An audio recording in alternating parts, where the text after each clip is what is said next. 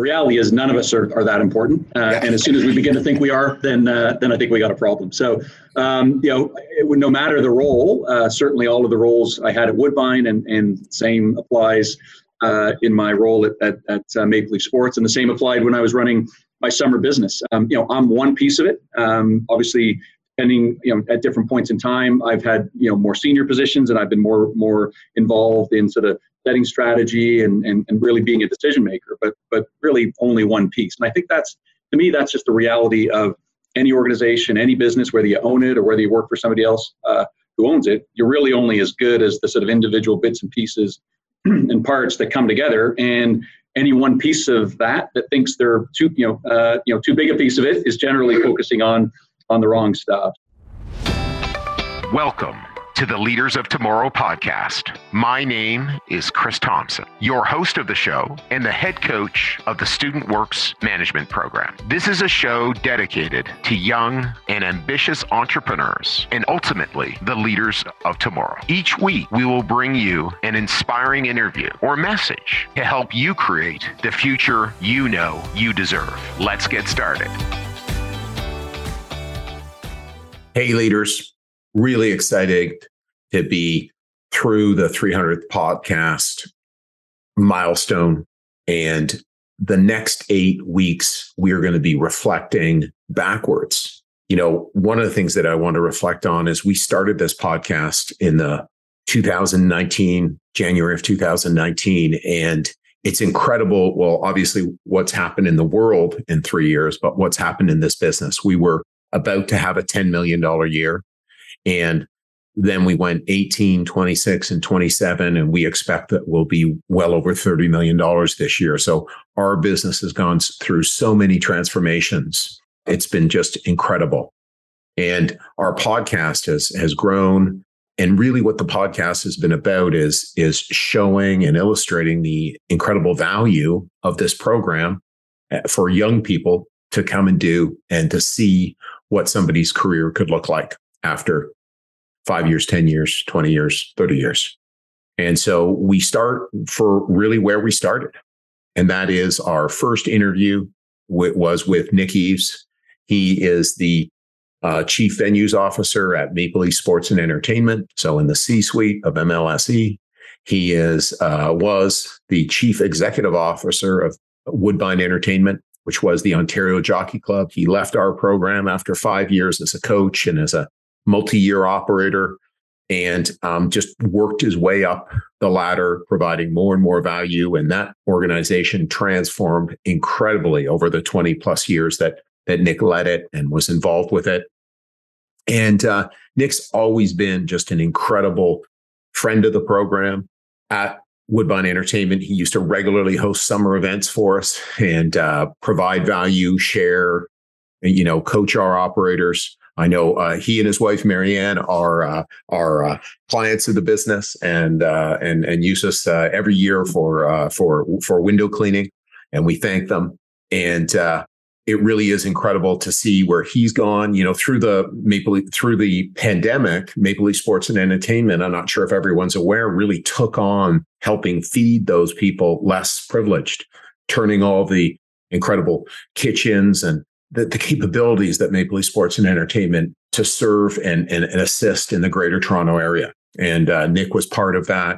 I know one of the things that having conversations with Nick over the pandemic since 2019, learning about just how much of a struggle it's been to staff, so hundreds and hundreds of their part-time team that are such a huge part of MLSE and the service that you get at MLSE were not back in contact, not willing to re-engage. And so enormous challenges. And Nick's leadership team to continue to provide the incredible level of service that you see at MLSE events. So I know you're going to love this podcast. Are rebroadcasting this podcast. We are sharing this podcast so that it may give you an idea of, who might be someone I know who wants to take a role, a more senior role in leadership and really is looking for a big future like Nick. And we would love if you could send anybody our way. Share this podcast. go send me an email, cthompson@studentworks.com, hit the link. And I know you're going to enjoy this podcast. Thanks so much for tuning in. Have a great day. Hey, leaders. Hope you're having a fantastic day. This is Chris Thompson here, and I'm super excited to have Nick Eaves coming up on the following podcast. I've known Nick for over 30 years, and Nick is the Chief Operating Officer of Maple Leaf Sports and Entertainment.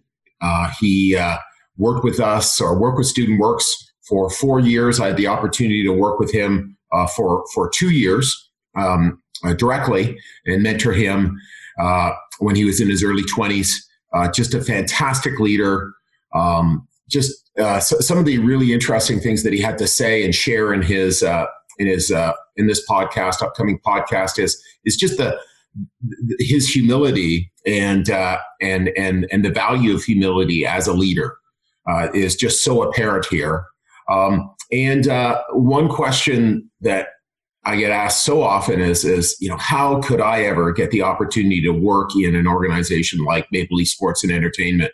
And not only that, actually operate and get a chance to be in the C-suite with Masai and Brendan Shanahan and the incredible leaders at Maple Leaf Sports and Entertainment. So we asked him that. So I know you're going to love the podcast. I certainly did. Thanks so much for tuning in. And number one, Nick, I just wanted to say thank you so much for taking your incredibly valuable time, and I know just jam schedule to make time for our podcast. So no problem. Happy to do it. Yeah. So and again, it's obviously really exciting times with the Raptors doing so well, the Maple Leafs doing so well, and that must be pretty amazing. For all that's going on, but instead of starting now, with what you're doing now, I wanted to sort of think back to, the thought about coming and joining Student Works back in the day. What had you think that this was a good idea to sort of incorporate into your future? The idea of running your own summer business. Yeah, I mean, I've done. So I first ran my summer business in the summer between third and fourth year university. So, the prior summers I'd done your typically routine, student summer jobs, and right. I probably learned a little bit. I made a very little bit of money, but I really didn't feel like I was sort of equipping myself for anything kind of with sort of ambition or purpose or anything of the sort. So, I knew I wanted to do something bigger. I knew I wanted to learn. I was in a general arts program. I was a political science major. And again, that was interesting and I was learning, but I really didn't feel at the time as though I was doing anything at all. Sort of set myself up for what I knew I wanted down the line, which was to, be in a business, run my own business, sort of really begin the sort of the makings of a career in business, whatever that meant. And I actually didn't know what it meant, but I knew I was 20 or 21 or whatever it was. And it was time to get started. And, the story, but friend of mine had run his summer business the summer before, learned a ton, made a whole bunch of money, and really kind of found a whole new kind of approach and found a real focus and purpose, and I needed that. Awesome. And so thinking back those times, what do you still rely on from the program or the types of things that you learned back in the day? Yeah, I think what I rely most on is just the ability to kind of get started on my own. As you know, nobody's kind of, taking the first few steps for you when it's your own business. There's nobody kind of in behind, kind of, pulling the strings and navigating and sort of encouraging you to do this or reminding you to do that. Whatever it is, everything that it is, it's all you. It starts with you. And then obviously, to the extent that you're building a good team, then that's obviously the power of sort of the build out of the business. But it starts with you, and it was that when I was starting my summer business. It was that sort of self-starting kind of when I went into my first kind of career after school, and even now in the role that I'm in today. I'm really fortunate in that I work with a team and we've got a bunch of resources and people around who can help deliver. But it's got to start with me in terms of where we're headed and what we're going to do and what it is we need the team to really sort of rally around and start to start to perform. So, any leader, any business owner, operator, it really comes down to his or her ability to sort of set the direction and really lead by example, which is sort of being the first one out there, taking those steps to really get things going. Yeah, no, well, I remember Nick, post Student Works, you moved to the Ontario Jockey Club, which became Woodbine Entertainment. And that was sort of your first move post Student Works. What did you learn in that role? What did you see early on? And in terms of your career development? Yeah, I mean, so I was really lucky in that I did go to Woodbine Entertainment Group quite soon after being a general manager in your program. And really that turned into a 21-year career where I think I did every job inside the organization. And I really learned that, and I'd learned this in running my own business, but there's really, it sounds so trite, but it's true. There's no job too small. And certainly my experience has been, those who are most successful are the ones who have really done everything inside of their business and have been more than prepared to do everything they absolutely need to do in order to build their business. So whether that's out selling, cold calling, obviously trying to get new business, obviously there's nobody else is going to go and do that for you. Hopefully you can lead a team and have people doing it alongside you. But obviously, success generally comes from, sort of being in the trenches, being hands-on, empowering while being hands-on, but really leading a team and showing that team that you're with them and that you're doing it alongside them, and that together, all of us are contributing to that success. So at Woodbine Entertainment Group, my first role was a marketing role. We just started a new sort of line of business inside that organization, and I went in as a marketing manager. I helped develop a marketing plan, and then within about 18 months, there'd been some change inside the organization, and that new business unit needed somebody to actually run it. So all of a sudden, I moved into more of a day-to-day operations role, and I learned from that. And then over the course of my time at Woodbine, really the roles kept evolving, and really what I sort of attempted to make sure that I did was sort of put myself in a position where, when inevitably something changed and there was going to be an opportunity of some sort for somebody, I was trying to be sort of front and center in terms of having performed in whatever it was I had been doing at the time, and really putting my hand up to say, this new opportunity, this new area of the business, this more sort of senior set of responsibilities, I'd be perfect for that. So, I always sort of attempted through doing a good job in whatever it was I was doing to be the logical person to be tapped on the shoulder to go and take on the next role. And ultimately that's what ended happening at Woodbine Entertainment Group, because I went from that, marketing role to an operations role, to a bit of an operations portfolio across the entire business, to I became president, operating officer, and then eventually I became CEO. So that was sort of a kind of a journey that really touched every piece of the business, all four corners, all the way along. Yeah, I know, and one of the things as well that's always shown up for me, Nick, in your leadership style is really a sense of humility. A lot of times, I think young people think, "Oh, wow, you get successful," and then there's sort of a sense of wow, I'm really important. And to me, that's something you just have never been. I know you regularly hosted our team like year after year after year at Woodbine Entertainment. It was so great. You come in and around your schedule, make time. And, what's your sense of that? And I know as well how you interacted. I know as well how you interacted with the people and your team. And again, you were CEO, but, you wouldn't have known it just by who you were being. Yeah, well, thank you for saying that, because to me, that's pretty important. I mean, the reality is none of us are that important. And as soon as we begin to think we are, then I think we got a problem. So, no matter the role, certainly all of the roles I had at Woodbine, and same applies in my role at Maple Leaf Sports, and the same applied when I was running my summer business. I'm one piece of it.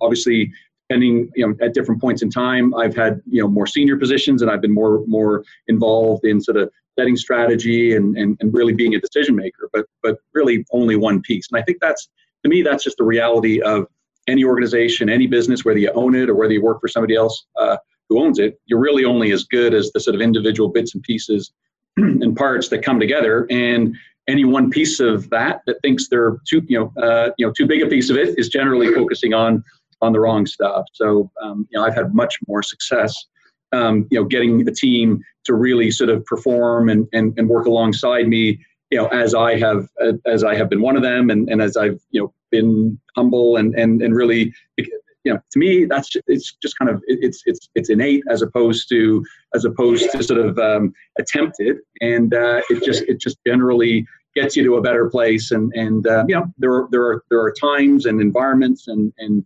files or issues where you need a bolder, more dogmatic, more sort of inward focused approach to things. So every now and then, I think that every now and then there's always a place for humility. Every now and then, on top of the humility, you need to drive and you need to be bold, and you do need to make it a little bit about you to get to where you need to get to. But those are exceptions to the rule in my view. Yeah, no, I hear you.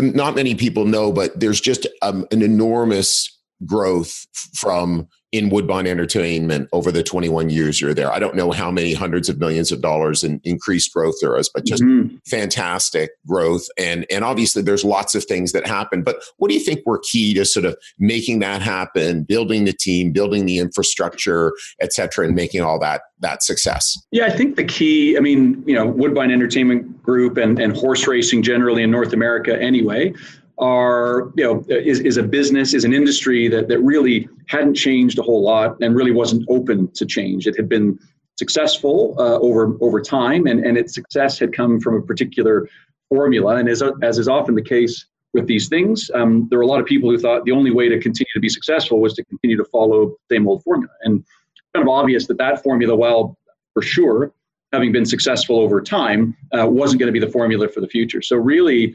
the success that we ended up enjoying inside that organization sort of was born out of an eventual sort of understanding that we did need to change. We needed to change, not for change's sake, but in order to really sort of reimagine the business and set ourselves up to succeed in an environment that had been changing dramatically. And our industry was one of the first that, had we not sort of embraced technology, one could argue that there's still a lot of kind of a bigger embrace of technology that has to happen. But had we not gone and really embraced, sort of the power of TV and been prepared to go and put our content out on television, which meant that we were giving fans an excuse to not come to our venues. Why would you come to Woodbine Racetrack if you can watch it on television? So the very notion of that, to some, was absurd, because while we were struggling with a declining sort of attendance, we were going to go and put racing on television and probably have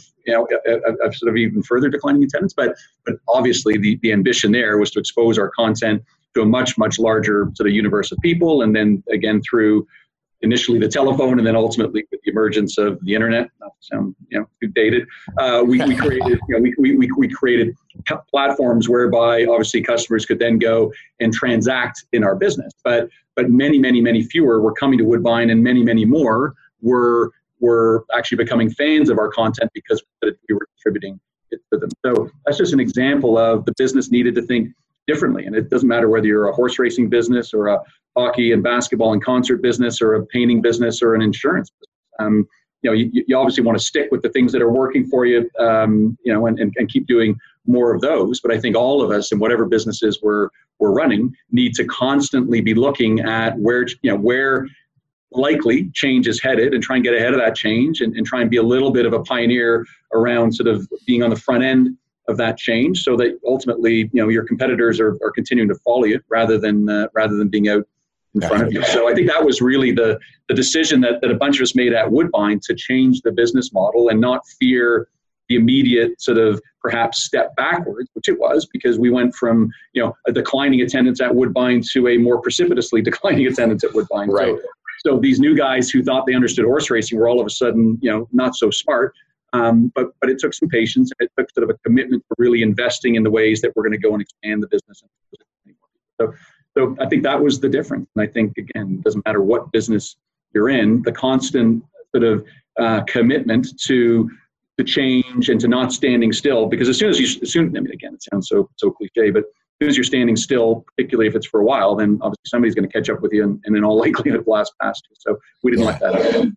No, I totally hear you. And one of the things about that business was it was parts of that business were very involved with the government. What did you learn about working with the government, or the challenges of working with the government? Yeah, I learned that I really don't want to be running a business that's significantly directed or controlled by government. Right. Because obviously that's a very challenging environment. But from the standpoint of learning to navigate through that, by its nature, non-commercial framework, while frustrating and while extremely challenging, ended up being remarkably, I was going to say rewarding. It probably wasn't that rewarding, but it was certainly helpful from a developmental perspective. Because again, I mean, even if we don't operate inside a regulated or a government-controlled business, the need to be able to sort of respond to sort of irrational, not in the most extreme sense of irrationality, but irrational from the standpoint of perhaps non-commercial factors is important, right? Because again, I mean, I'm sure it's the case in your business. Thankfully, most of the time you're dealing with strictly commercial transactional issues, and thank goodness, because those are kind of line of sight. We all understand those. Yes.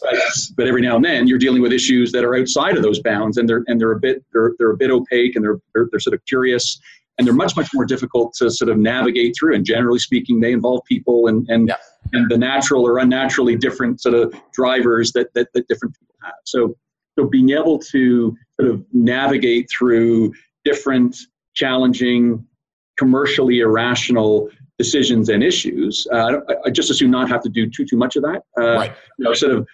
Through the course of the work that I do, but it ended up being helpful, disciplined, sort of learning, and even today, I mean, again, I'm running a part of a business now that isn't government controlled and regulated, but of course there are stakeholders that have objectives that fall outside of the narrowly commercial lens, and being able to sort of be tuned into kind of how to deal with those issues is important, and I learned it kind of the hard way, but I'm glad to have learned it.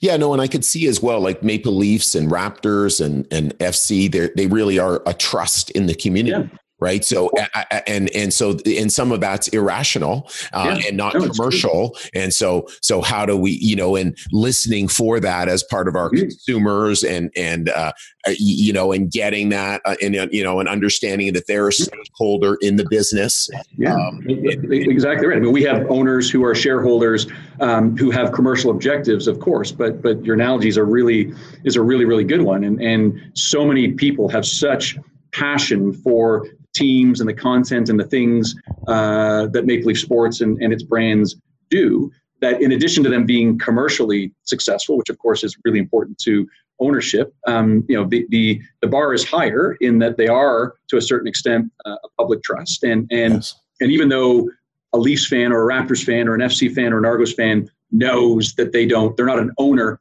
of the team, the great thing about the sports business is those passionate fans feel like owners and they behave like owners, and thank goodness they do. And you have to treat them like owners, because if you're not, then they're not going to be as supportive and as diehard and as passionate for what you do. So while they're not owners, they have every right to behave as owners and feel like they need to be treated as owners. And then we as a leadership team need to figure out how to strike that balance between indeed treating them as owners of the content, and just helping them kind of at the end of an event get what they wanted, which was just kind of, in every way the thrill of a lifetime, but it's up to us to deliver it. Yeah, no, for sure. It must be a childhood dream, I imagine, growing up in North Toronto to be, the chief venues officer for Maple Leaf Sports and Entertainment, the Raptors, the Leafs, all the brands down there. What's your feeling about that, Nick? Yeah, I mean, it's I'm a diehard sports fan. I grew up a Leafs fan from birth. I was born in 1968, so sadly, I can still say a Stanley Cup in Toronto not in my lifetime. Yes, but we won't be saying that for much longer, we all hope. So yeah, I mean, anyone who's a sports fan and a music and entertainment fan, because that's a big part of our business. Yes, this is an amazing environment to be coming to work in every day, right? I mean, I realize that I'm so fortunate to spend my day dealing with issues and working through challenges and opportunities that involve the Toronto Maple Leafs, the Toronto Raptors, and the Toronto FC and the Argos. And again, the side of our business that's not as evident to some people is the fact that Toronto is the third largest kind of concert market in North America, the 8th largest in the world. So, and Scotiabank Arena, which is obviously our marquee venue, is the busiest. So if there's not a Leaf game or a Raptor game inside this building, then inevitably there's probably a concert going on, or a Cirque show, or a UFC competition, or you name it, right? So, so to be around that type of content and to be part of a team that's helping to strategize around how obviously to do more of that, and then when we're fortunate enough to be able to host these amazing events, put them on in a way that's both commercially successful, but an amazing fan experience is a great way to obviously spend a day and a great way to make a living. So obviously we're all fans. Most of us are fans, but obviously you discover really quickly that it's about the business. You're a manager first. You're an operator first. You're a steward of these brands and this organization first. And you're a fan second. The good news is that the fan second isn't all that far behind, but obviously you got to park the fandom and focus on the business priority. But the good news is they often intersect. Hey, leaders, I hope you are enjoying this podcast. As we approach and surpass 300 episodes, well over 95% of the leaders that we have interviewed have been alumni of the Student Works Management Program. It has been an honor to participate in their development over the years. Starting now, and only for the fall months, we will be on campus at universities and colleges in Ontario, Quebec, and the East Coast, interviewing students who think they have what it takes to start their first business and get started down the path of entrepreneurship. If you are interested in being a leader in our program or know someone who does, please go to the show notes and hit Student Works and get sent to a landing page to apply. There is a bold Student Works that you can hit to go to a landing page to apply. Thanks so much. Back to the show. Yeah, no, you're doing a great job putting on a great experience. And then it's just, it's fun for the entire, stadium, all the clientele. And then obviously you're having fun at the same time. It's impossible not to. Yeah, and obviously it's so much more fun when the teams are winning. And I've been somewhat fortunate in that I've been here almost 2.5 years now. So thankfully, all of the teams have done a little bit more winning than they've done losing. So that's amazing. Obviously, there were some years leading up to that where the balance was a little bit skewed the other way. So I'm well aware, and I'm reminded often that first of all, the teams, of course, they don't win all the time, and this is a much more difficult business when the teams aren't winning. And I mean, the perfect example is Toronto FC and the Argos went from Major League Soccer and CFL champions last year to neither of them making the playoffs this year. So those businesses are rather more challenging right about now to operate, and in terms of getting season seat holder renewals and partnership renewals and making operating decisions around moving those businesses forward. I mean, obviously the resolve and the focus on finding success is no less. In fact, it's probably even greater, but it's tougher to do in an environment where you haven't come off sort of win after win after win after win. So that's again, going back to the somewhat irrational nature of things. I mean, at the end of it all anybody wants, all any fan wants, all any owner wants, all anybody wants is for these teams to win. And obviously when they're winning, amazing. When they're not winning, everything gets a little bit tougher. For sure. Or a lot tougher. And so in terms of thinking back about failures or setbacks in your career, what are maybe some of those or big ones? And then also just what did you learn from them? What did you take from them moving forward? Yeah, I would say there were a couple times along the way where, I didn't put myself forward to be sort of the logical person to go and take on a new opportunity. And more so earlier in my career, although it, kind of still happens from time to time. And that's a confidence thing, right? And I think I think there are times, certainly when you're newer to something, or perhaps when something hasn't, when what you were doing last didn't have the level of success that you had hoped. I think it's human nature for that to shake your confidence a little bit. And I can remember a couple times where I didn't have the confidence to really go and put myself out and be, and sort of put my hand up and say, I'm the right one to go and take on this opportunity. And right. And looking back, I was certainly better than the next alternative. Right. But there have been moments in time where for a bunch of different reasons, I didn't have the confidence to go and do it. And I think, again, I think that's somewhat natural. And I think really what I learned was to not allow that kind of moment in time to sort of get in the way of sort of a more forward-looking decision. And really it's about the long game, right? And even if something's telling me at this moment in time, maybe I don't know enough about something, or maybe I'm not ready, it is the long game, and I can get ready pretty quickly. And I'm going to set myself up just to make sure that, I'm in the mix such that when these next opportunities are coming, I'm going to be a part of it. And it's really, it is about confidence, and again, not irrational confidence and not arrogance. Sure. I mean, there's a fine line obviously between confidence and arrogance, as we all know, but sort of drawing on that confidence to know that with help, with support, with mentorship, and with a bit of experience and some good decision making, you can actually do pretty much anything. And don't forget that. And a couple times I forgot that, and I need to. And even now, like every now and then, not so much an opportunity or a position, but just on an issue, right? Yep. I mean, I'm in an environment. I was in an environment for 21 years where towards the end of it, I'd probably seen almost everything, and I probably had the confidence that no matter what was going on, I had a good feel for it. Here I am. I'm a little bit newer into an environment now, and I'm not even close to knowing all of it. In fact, there's so much that I just don't really have a sense of yet. So having the confidence to acknowledge I don't really know everything about this issue, or maybe that I don't know anything about this issue, but I know enough, and I've had enough experience, and I've got a team around me, and I trust in my ability to sort of assess, evaluate, and then make a good decision. And you don't need, it's not about understanding an issue, every side of an issue and everything about an issue. It's about having the confidence to know enough, have the right people around you, and be in a position to make a good decision. Yeah, no, I hear you. And it's one of the things that jumps up for me, Nick, is on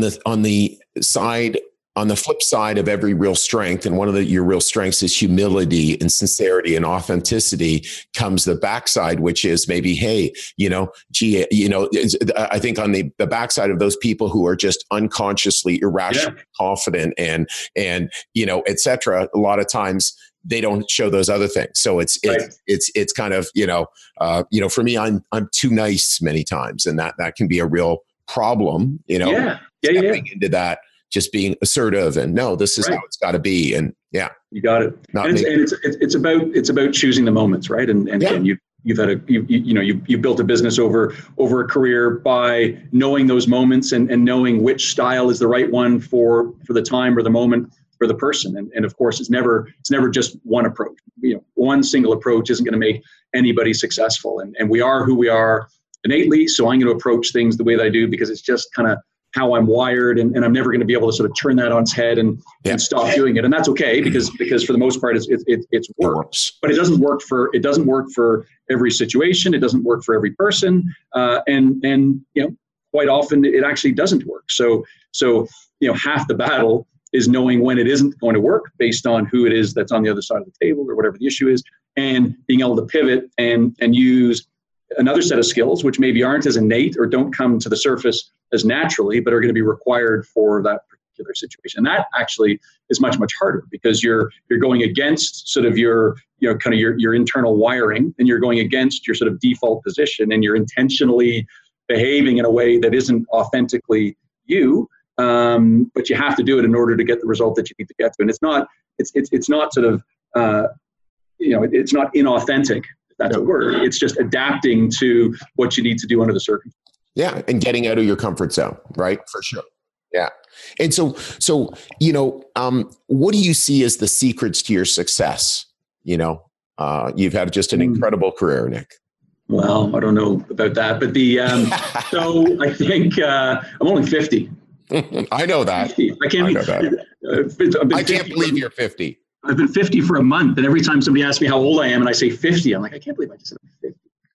So, I think I've sort of had the long game in mind, which obviously if you're one place for 21 years, which people of my age and certainly a lot of your team's age just doesn't happen any longer. So for me, that was an investment in patience. There was a continual learning, which is why it made sense for me to stay where I was for such a long time. But I think and obviously in those earlier days, I was impatient and I was probably looking for things to happen more quickly, even though they happened fairly quickly along the way. I probably wanted to have them happen more quickly. And I was disciplined enough and frankly content enough to stick with it and trust that as things were going well, new, bigger, better things would continue to come. So I think that was part of it. Again, I didn't just wait, sort of fingers crossed, eyes closed, blindly hoping and praying that things are going to work out. I think I intentionally sort of invested in decisions and developments and behaviors that I felt fairly confident would be rewarded, but I was patient in allowing that reward to come. So I think that's helped. And then the other thing that's helped, again, certainly, and this is easier as you get older or as you have sort of more years under your belt, sort of in any sort of business or in any market, but just making sure that I continue to stay close to my network and frankly tap my network, not sort of always taking, because obviously that doesn't last very long if you're only ever a taker. Right. The network dries up a little bit, but I've never done anything on my own. Most people don't, right? Yeah. I'm just not that talented, but being able to draw on sort of peers from my student painter days, from my Western days, from my Woodbine days, from the other environments that I have sort of just kind of been lucky enough to be involved with sort of over the course of a career. So staying involved in that, keeping that network active and making sure that those relationships carry on.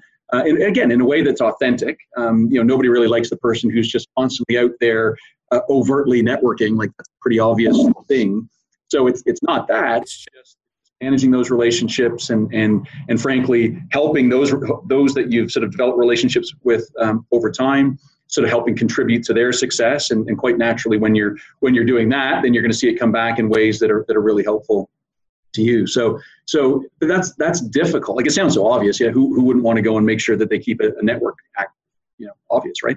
Right. But it's an investment in time. And when anyone's building a career of any sort, especially, and if they're building a family at the same time, and who knows what else, time is scarce. And quite often, what I found was when I was least effective at sort of managing and building that network is when I was least intentional about doing it. And I'd say, well, I've been working all day. I've got young kids, and of course, they're my priority. And there have been times where I just haven't really kind of invested in those relationships and in that network. And when you don't do that, it can go a little bit dormant. The good news is you can activate it again fairly quickly. But I'm always the beneficiary of sort of relationships and peers and mentors and just kind of colleagues along the way who I still kind of turn to either for advice or for an introduction or for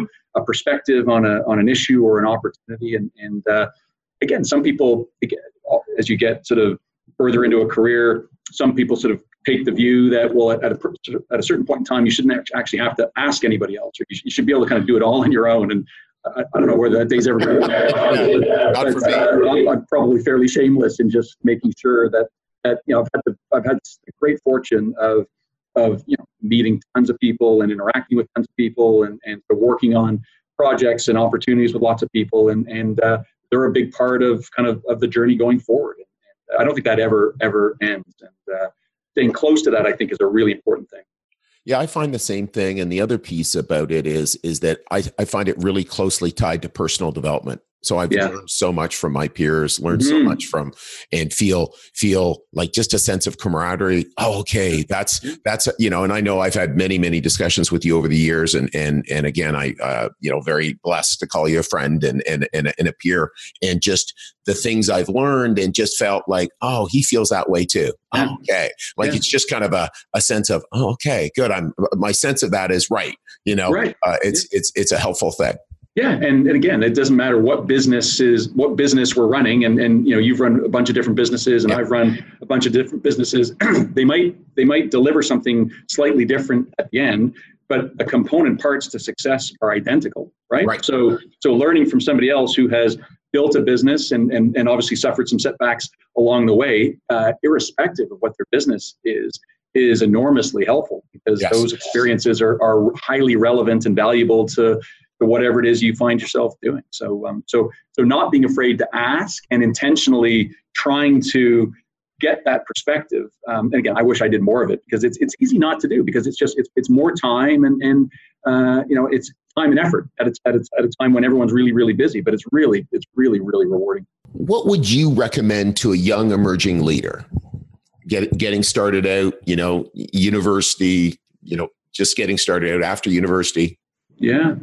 Well, first of all, go in a direction that you're most sort of likely to really enjoy, as opposed to something that somebody, either society or a friend or a family member, is telling you should do, right? And there's a lot of that, right? There's a lot out there where it's suggested that you may want to do something. And I get it. I mean, that's just the way the world works. But generally speaking, again, these things are kind of obvious, but you're really not going to be successful if you're in an environment where you're doing it for the wrong reasons, and it isn't going to make you happy at the end of the line. So you got to go in a direction that something's telling you that you're going to be able to find happiness doing it. And you also have to be prepared, and it may be as it may be harder now than it was before. But I think you have to be prepared to start kind of at the bottom and earn your way up. And again, how obvious does that sound? But lots of times, whether you've spent a lot of time in school and you've got a graduate degree and you've had some amazing success running a summer business, right? That's how fantastic. But that doesn't entitle any of us to anything, right? It means that good news is we've had some success, and that probably creates a foundation for us to have more success. But it doesn't entitle us to sort of a particular perch as we go into our next opportunity. And I understand people, especially those of us who are a bit more A-type, are impatient, and we want to sort of jump in, into the middle of it and sort of have a serious running start. And some can, and that's a really great thing. But it is a long game, and even something that feels in the first instance like it might be either a step backwards or not an obvious sort of path to where you want to get to. The path can always, the only thing I know is the path's always different than you think it's going to be. Yes. And I think you just have to kind of trust your head and your heart and your gut, and make the decisions that feel like the right ones, are making you happy, seem to be sort of in line with the sort of the course that you've set for yourself, but allow things to play out. And again, not in this sort of blind, I'm going to blindly and faithfully believe that things are going to work out for me. That doesn't work that way. It's when you're making good decisions, when you're working harder than anybody else, when you're putting in the time and effort, then things are going to work out. And the path is going to look probably slightly different than you'd imagined it. But because you've been prepared to do whatever needs to be done, you're the one who's kind of up first, making those calls first, knocking on those doors later, ultimately being the one who's driving things forward. That's what gets rewarded. Yeah, no, that's awesome. And I guess, one thing I know people will want me to ask is, how do I end up working in a world-class sports organization like MLSE? What special tips or what could you recommend, Nick? Yeah. So I started at MLSE when I was 48 years old, right? So sure, I was a fan. I've been a fan all my life. I talked with the Leafs. I've been a Raptors fan since 1995 when they started playing. So yeah, I mean, obviously, lots and lots of people would love the thought of working in an environment where those teams are playing. So I get it. But and having passion for what those teams do is a critical piece of success, because obviously, if you bring that passion, and that passion sort of touches on every decision you're making as you're running your piece of business, that's going to be a good thing. But obviously, the core ingredient of successful people who work here isn't their passion for the teams. It's an important piece of it, but you've obviously got to be an expert in your area of the business. And I tell a lot of people, and again, because I was 48 when I got here, I guess I can say it with some credibility, but go and do a bunch of other things first, right? Even if you think that working for the Toronto Maple Leafs or the Toronto Raptors or whatever is the ultimate job, and that you've got all of the skills to go and do it, you probably do. But there are going to be hundreds of other people who kind of want the same thing and are going to be almost narrowly focused on the same thing. And you can take that path if you want, but I think you're going to be better equipped to go and do different things, get some experience, have some success, be able to obviously show how it is that you've been able to sort of build a career and make some decisions, do all these things, because that's a much more valuable sort of skill set when you're in front of somebody who's hiring for the next position inside this organization, right? So again, but that's the long game, right? It's sort of investing a bit of time and energy in developing skills and having some, develop and sort of learning through experience, and then bring that to sort of a conversation with somebody who actually is hiring for a position.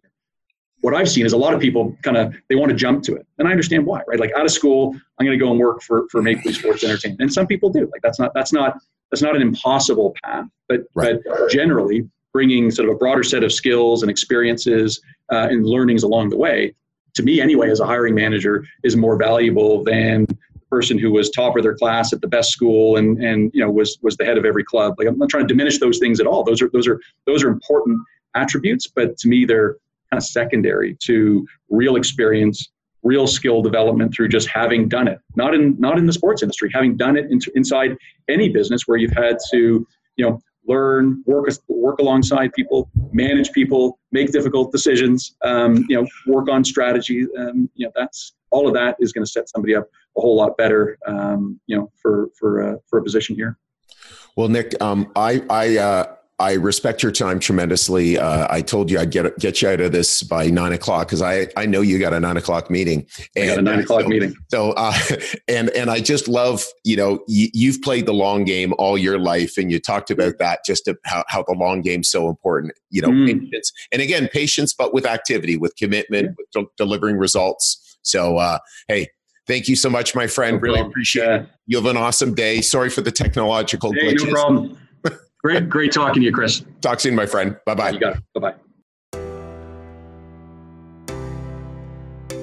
Hey, leaders. I hope you enjoyed this episode.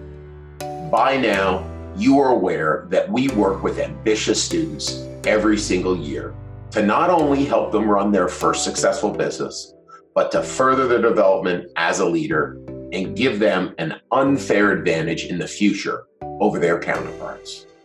It's why starting now and only for the next few weeks, we'll be on campuses across Ontario, Quebec, and the East Coast, interviewing students who think they have what it takes to start their first business and get started down their path of entrepreneurship. If you think you have what it takes or know someone who might be interested, visit leaderspodcast.ca/apply and start your application process today.